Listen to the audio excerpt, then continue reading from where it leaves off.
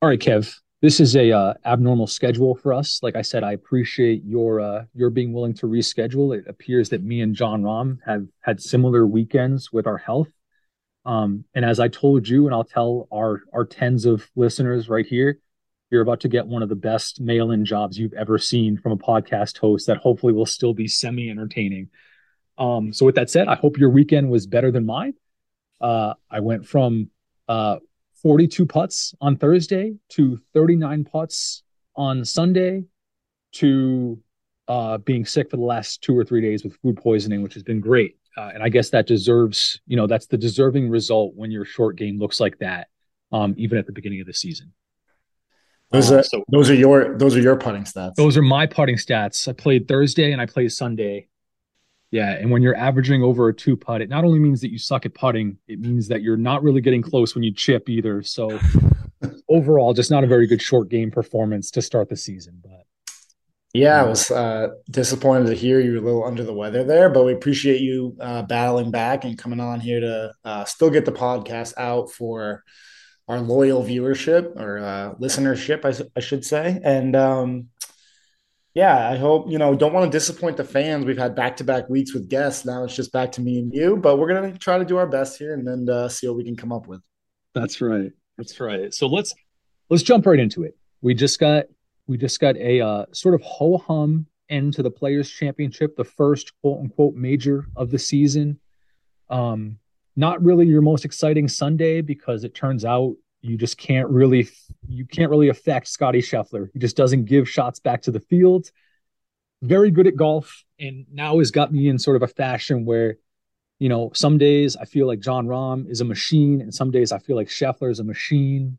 But I think you may have to leave Rory out of that category for the foreseeable future because these two guys are not only playing the best, but they're winning the most. And even though Rory's had some great stats and had some great rounds and been in contention, and I still think it has the skills to be the best player on the planet, I really think that title is a two-horse race, especially after the performance this week from Scotty and taking home that first quote unquote major of the year. I agree. Yeah, it seems like Rory is playing with like he has so much of a weight on his shoulders, not only from the fan like viewership and his like just fandom, probably the most popular player on tour, but also it feels like he's like taking on live by himself basically like he's the face of the PGA tour.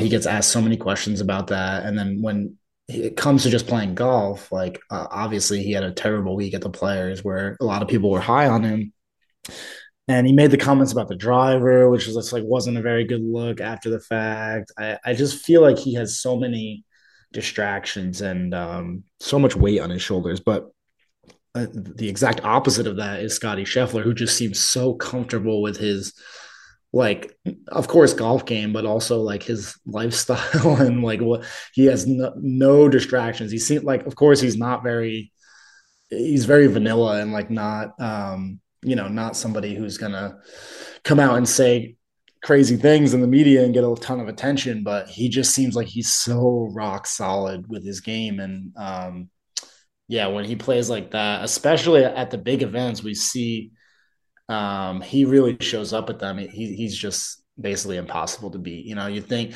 it's almost unfortunate that Rom had to withdraw because I would have liked to see Rom, kind of bring his best and play for 4 days because he played really well that first day. I don't remember what he shot. It was only like one under, I think, but I would have liked to see obviously the two of them come down the stretch and feel like if they both give it their best, who would have came out on top. But Yeah, I guess that faith in our Lord and Savior Jesus Christ is like the most stabilizing force in the golf world because, like you said, it just doesn't feel like to say he doesn't care is not the right way to describe it, but it just never looks like this dude is stressed out by anything. From the most difficult shots to the most difficult situations to holding a lead to gaining on a lead to having to make up strokes to just conservative to just not give shots back. Like he's just got it all. And that's to go with obviously a world class game in like every aspect, like every single skill is top of the notch too. You can't be this good and just sort of with an attitude. But yeah, incredibly impressive performance from him. And then the second thing that sort of stood out to me was a fun little, we talk about the cut sweat a lot and how it impacts these pools and people's bets and whatnot. But I'm sure you saw this, but Jordan Spieth on I think he was playing the ninth as his 18th on Friday, is right on the cut line and hits his ball into the water, and it, on its way into the water, hits a patron in the chest. And not only does it bounce just not into the water, but back into the fairway, like 5 or 10 feet. He then goes on to chip in for eagle to make the cut by a shot. And just one of those things where, if you have him, or if people, other people in your pool have him, and you're watching that ball hit a patron and come back into play and not go in the water, just one of those things that makes sort of the Thursday and Friday grind fun. But he was really fun about it. The patron was really fun about it. I know Spieth was joking around like, I'll give him anything because everything's because of him, and I just don't think he's going to give up that six Is figure that paycheck. not But is that not the most Jordan Spieth like scenario for that? You would not pick any other golfer for that to happen to other than him. And dude, yes, it's never boring. the Never cut boring. sweat was interesting too because I wanted, with all the delays and everything, like it Yeah. takes taking so long. Um, It but kept, I don't think that shot had a lot to do with it, but I know the cut line this week had so many big names like on the number that were damn close to moving off the line, had a few things gone yes, in a different direction after the and weather. I wanted those plus two goons out of there, but it was Yeah, like didn't get it. JT, it was like Speed, Cantlay Finau, was two Cantlay, over, I think. Finau, yeah. yeah. Yeah, but that's the grind of Thursday and Friday. But yeah, just another fun, like, obviously the tournament isn't won or lost on Thursday and Friday. You can certainly shoot yourself out of the tournament by the cut or just by being too far out. But these are some fun stuff that makes watching for the cut interesting, because you probably wouldn't pay attention to stuff like this if you didn't follow things like our pool. Yeah. Yep. Okay, I'm good. I think I'm good with the players. I don't know. I thought it was a good tournament. Again, we see another tough Florida stretch. The wind obviously played a factor. Something needs to be done about I don't know what they can do, honestly, if they have to I think quicken I know what you're gonna the say, pace right? of Pace play. of But like, play. Yeah. yeah, the motto of the tour has become suspended due to dark, like round suspended due to darkness. Like it's just insane. I don't remember ever in years past it being this much of an issue. But it's just annoying to have to constantly like deal with that. But I don't really have a solution. So I don't know.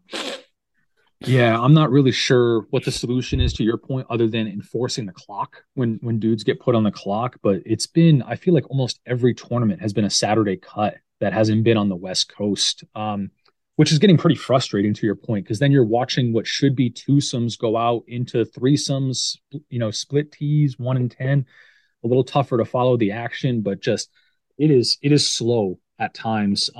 And I'm sure we'll get into this in a later podcast, but all these rollbacks that they're trying to do with the ball, I don't see how that makes play any faster by giving these guys longer shots now to think about and talk about for 3 hours. But we'll get to that another time. I almost feel like we're at a weird sort of gap between we've had what feels like a month of just straight action with all these designated events.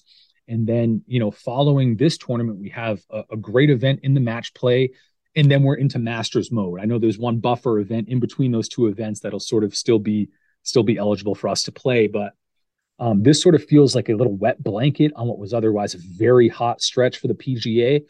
But let's get into it. It's the Valspar Championship. It's going to be played at Copperhead Golf Course, which is part of the Innisbrook Resort in Florida.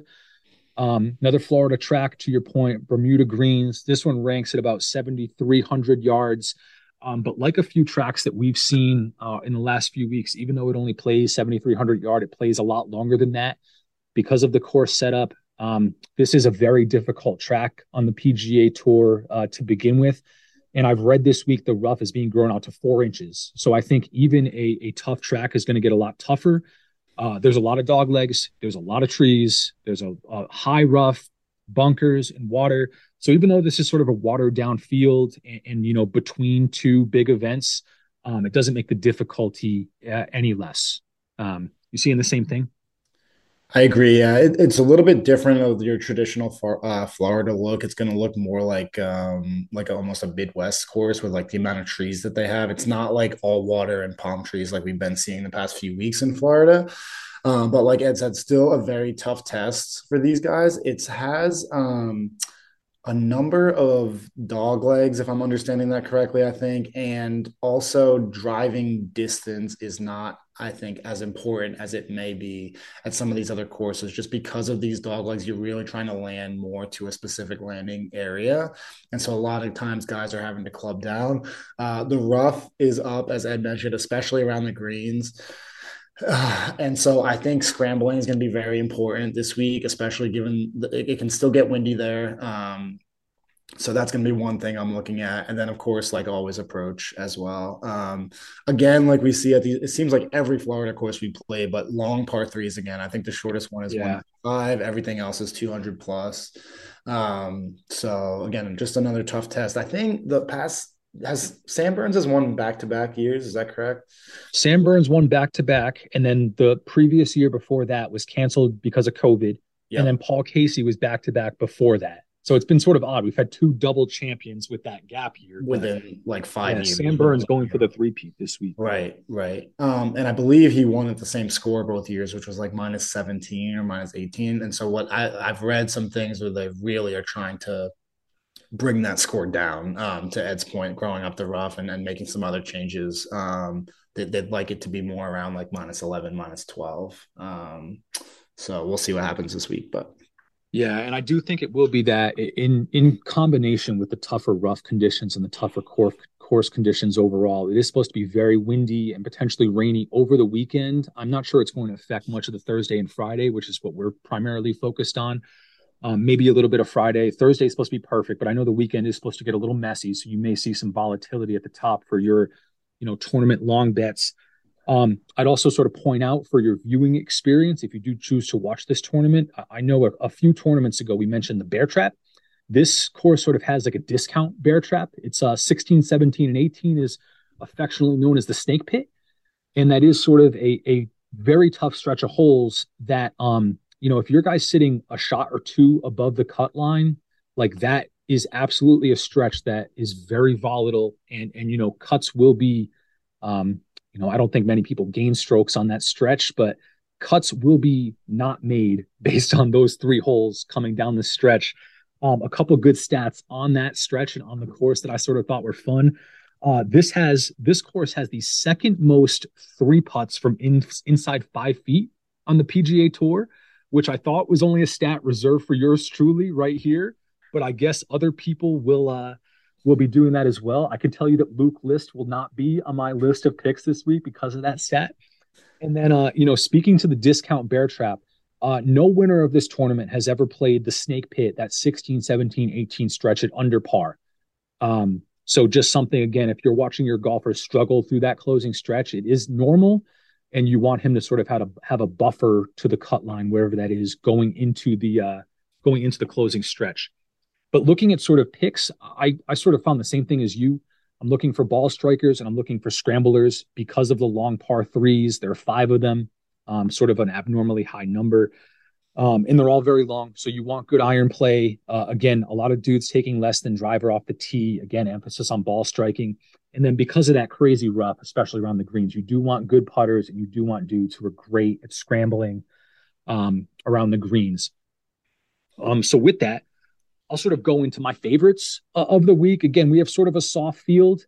And, if I'm picking somebody to win the tournament, regardless of odds, I think I'm sort of feeling this as a Jordan Spieth week. I don't know why, but just sort of he's been fun to watch and his game has been coming up a little bit. And if we're talking about dudes who have to thrive on the short game and around the greens, like he's somebody who can do that because he's got a lot of creativity. But at his odds, he's tied at the top with Justin Thomas, 12-1 to win, 3-1 at the top five. I'm not sure if I like that value for a win. So out of my favorites, who I think can win the tournament at their number, I like Tommy Fleetwood at 22-1, and I like Adam Hadwin at 25-1. I guess for different reasons. I think Tommy Fleetwood was just a fantastic ball striker overall. So I'm going to lean on that part of his game. He's also good around the greens. His putter flails sometimes. Adam Hadwin, known as a fantastic putter, but his ball striking numbers have begun to catch up to his putting. And I do know that he needs some good finishes here because he is on the borderline of making the Masters. So some impetus here for him to finish well, and to get in that tournament. But in terms of like the low odds guys, those are my two favorite of the favorites. Of that. Okay, so yeah, this is a very interesting field because, like as you mentioned, overall definitely weaker field, but I would say the four guys at the top, I can. It's pretty easy to find something wrong with like each one of them. Like I think Speed is my favorite of the four, and like you said, I don't really know why, but I Yeah. think that he is somebody I'm looking to hope maybe have a good week. I don't know what is going on with the putting. He's walking everything in, like, and sometimes it goes in, sometimes it misses by two. Like I don't know what's going on with that, but I don't know.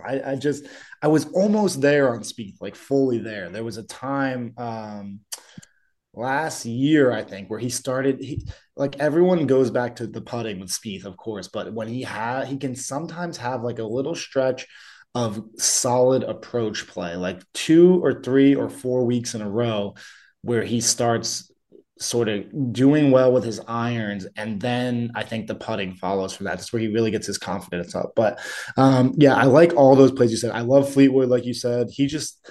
The dude does not have a PGA Tour win somehow, but Yeah. if ever it was going to happen, it feels like this could be the week. Florida, windy. I mean, he's a great ball striker, as you said. He's going to do. He knows how to play in the wind. So if he's going to get it done, I feel like this is the week. I love Hadwin as well. I was glad you said that. I also like Justin Rose quite a bit. Those are probably my three Yeah. favorite plays, and I will be on at least two, if not three, of those guys in one of our two Survivor leagues. I can say that for sure. A couple other guys down the board that I like.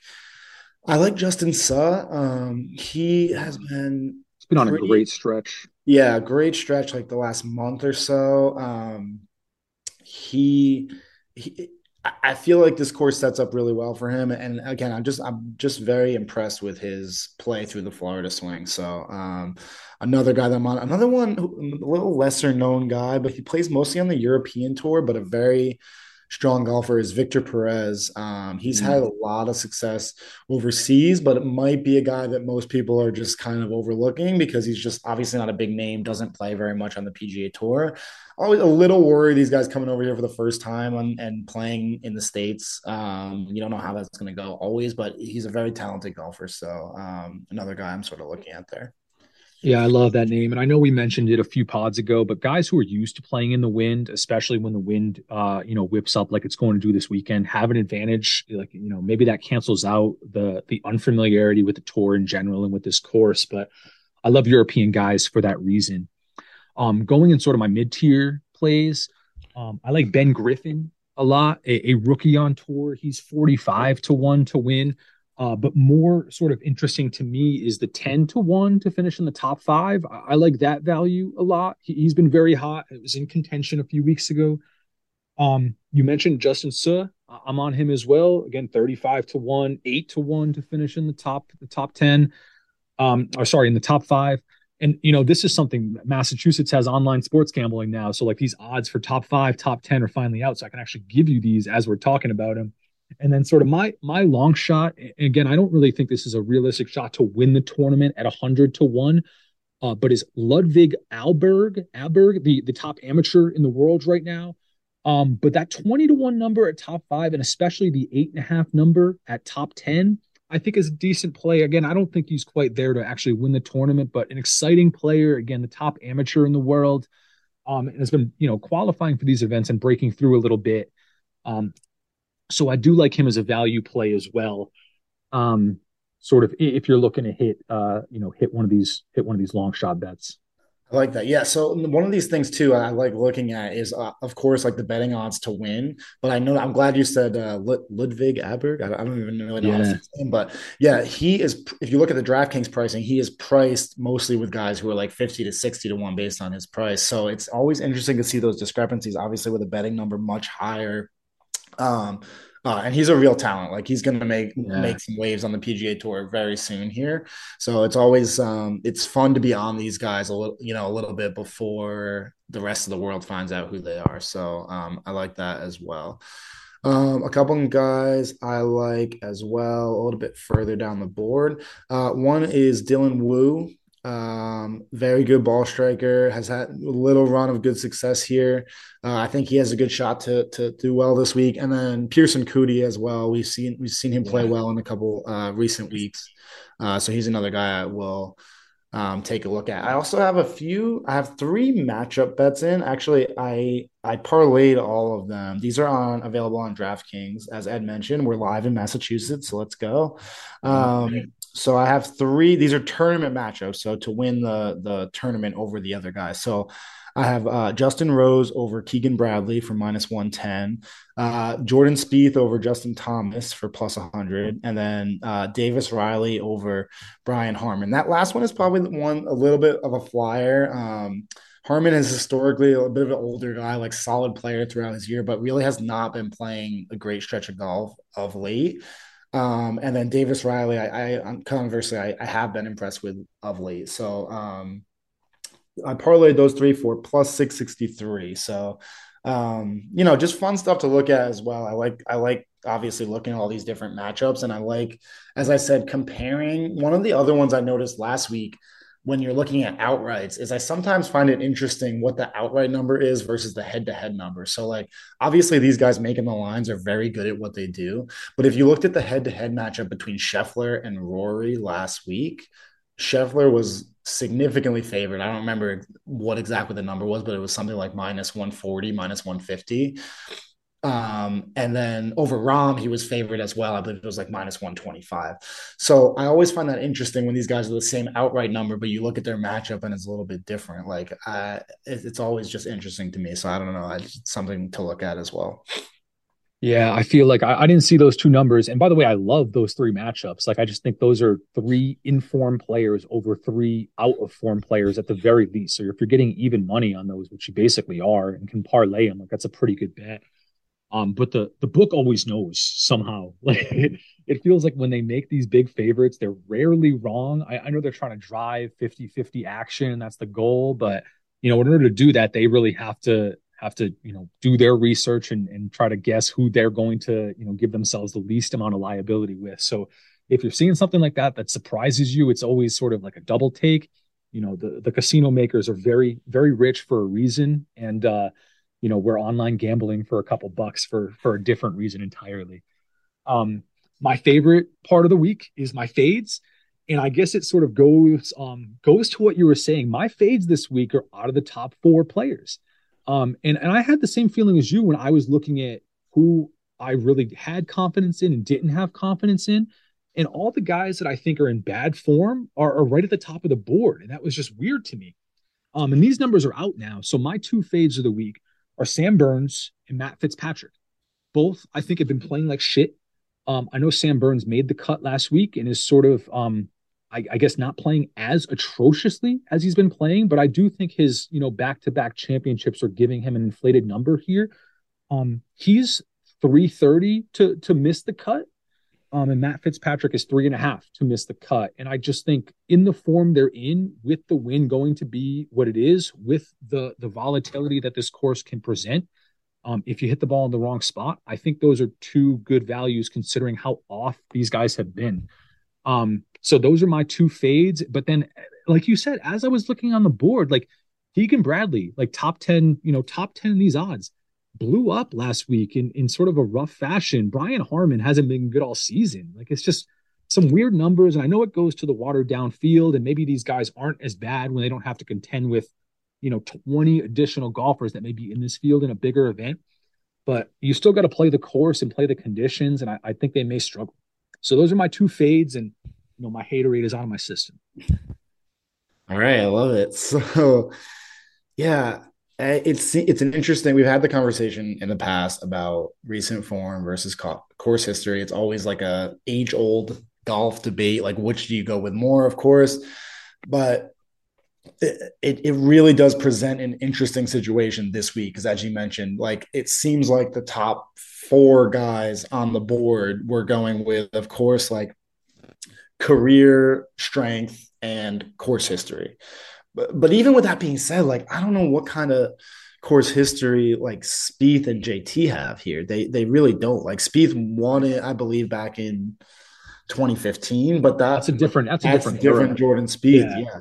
Yeah. And then he hasn't really played here since then, I don't think. And then JT, same thing. I don't think he's played much either. And they're not in good recent form, but they're the two obviously like probably most talented golfers in the field, you know. So I understand why they're at the top of the board. But again, like I just don't have a lot of faith in a lot of these guys. And same thing with Fitzpatrick. Fitzpatrick, I have a little more confidence in, but Burns, same thing. I'm not very high on this week. I almost got there with JT last week. I was so close. If he'd gotten off the But damn number. yeah, but okay, I'm gonna have to go with Keegan this week, I think, since you yeah, I would have had Burns, but I don't want to take the same one as you, so I will go with Keegan. Keegan can win the tournament and he can shoot +5 on Friday, as we saw, or whatever he was. So if you if you're looking for volatility, that's your guy. So I will just hope he has another bad week from continues from last week and see what we got. Yeah, I forget if it's this tournament or a different tournament, but somebody that I was reading was explaining what the full Keegan is. And it is shooting an amazingly under par first round and then shooting like in the 80s on your second round. And he did that this past weekend as well. I almost want to say it was this tournament at some point, but they were saying he went like 67, 79. So, you go into Friday thinking you're way inside the line, just have a bad day and we're still good. And he shoots like an 8 over 79 or whatever it is. So if you hear that phrase, like that's what people mean when they say going full Keegan means blowing up on your Friday round to miss a cut. Yeah, And you were he's not. prone You're to do it. never safe with Keegan. So you got to make sure you get all the way through Friday for sure. Yeah, and to touch on JT real quick, like I haven't been a fan of how his games looked. Like he's really flirted with missing the cut for a few weeks now, last week in particular. But I, in a course that's going to require a lot of shots, he has those, and he's decent in the wind and can move the ball both ways. I like he can just go too low on one way to shoot himself out of it. So I feel like he's pretty safe this week. But again, like not, I can't say that with full confidence like I usually would on JT. He's just been sort of off, but Yeah, interesting week for sure. I one other point. Sorry, I know we're trying to keep Yeah, this no, you're short good. tonight, You're but I good. got Max Homa made some comments recently about he grew up idolizing Tiger. Obviously, Tiger is the guy who like could hit, of course, every single shot that he wants to hit. Right, like he can curve it both ways. He just has all these miracle shots. And so the guy on the show I was listening to was making the point like obviously JT and Tiger are very close, but Homa came out saying he was also trying to do that, but now he's kind of moved away from it and he just wants to hit the same shot every time, which he just hits a fade off the tee now, regardless of what the whole shape is like, basically. And he felt like that really helped him because he's not Tiger Woods. He's just gonna go out there and hit a consistent shot and repeat that effort. And JT, like you said, like he's got all the shots for sure. Like he has the ability to hit all these different shots. But I think he almost like I don't want to say makes things too difficult on him, but and it's great when he pulls it off and it's like really good TV and people love it and it's great like fanfare. But it gets him into trouble a lot too, I think. And I think he almost puts like too much pressure on himself to hit some of these like miraculous shots too often. So Yeah, I can't tell if you had a JT's like stock shot. I really wouldn't be able to tell you what that is. Like it used to be a cut, but now he plays everything.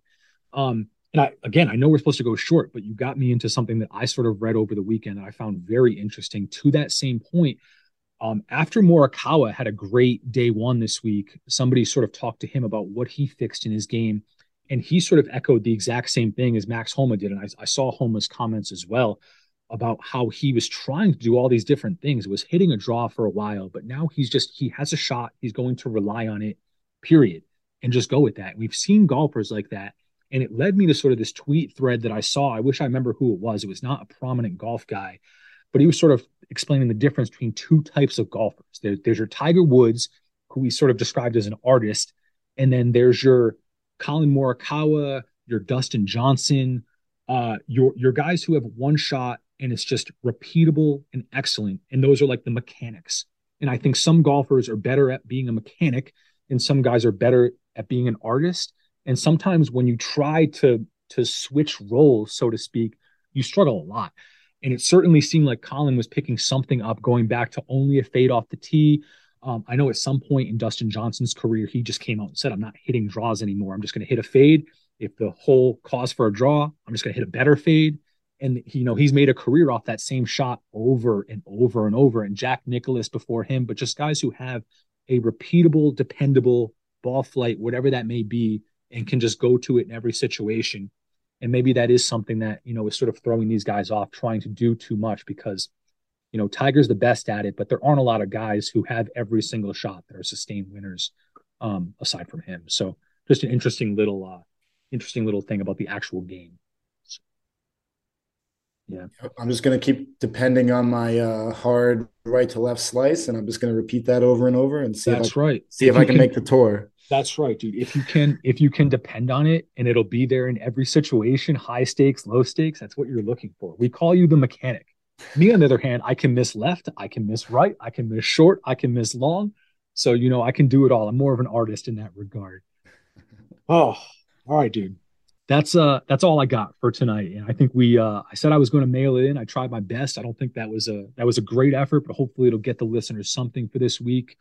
Interesting little timing with the pod, probably going to be listened to on Wednesday. You'll have the most information you have about your tournament, about the conditions, about the start time. So use everything. Tricky little week here before we get into the match play and then the Masters, and nothing more fun than being in these pools for the Masters. So just get there, keep it strong. All right. Yes, sir. Enjoy. Good luck, boys. All right, cool, man. See ya.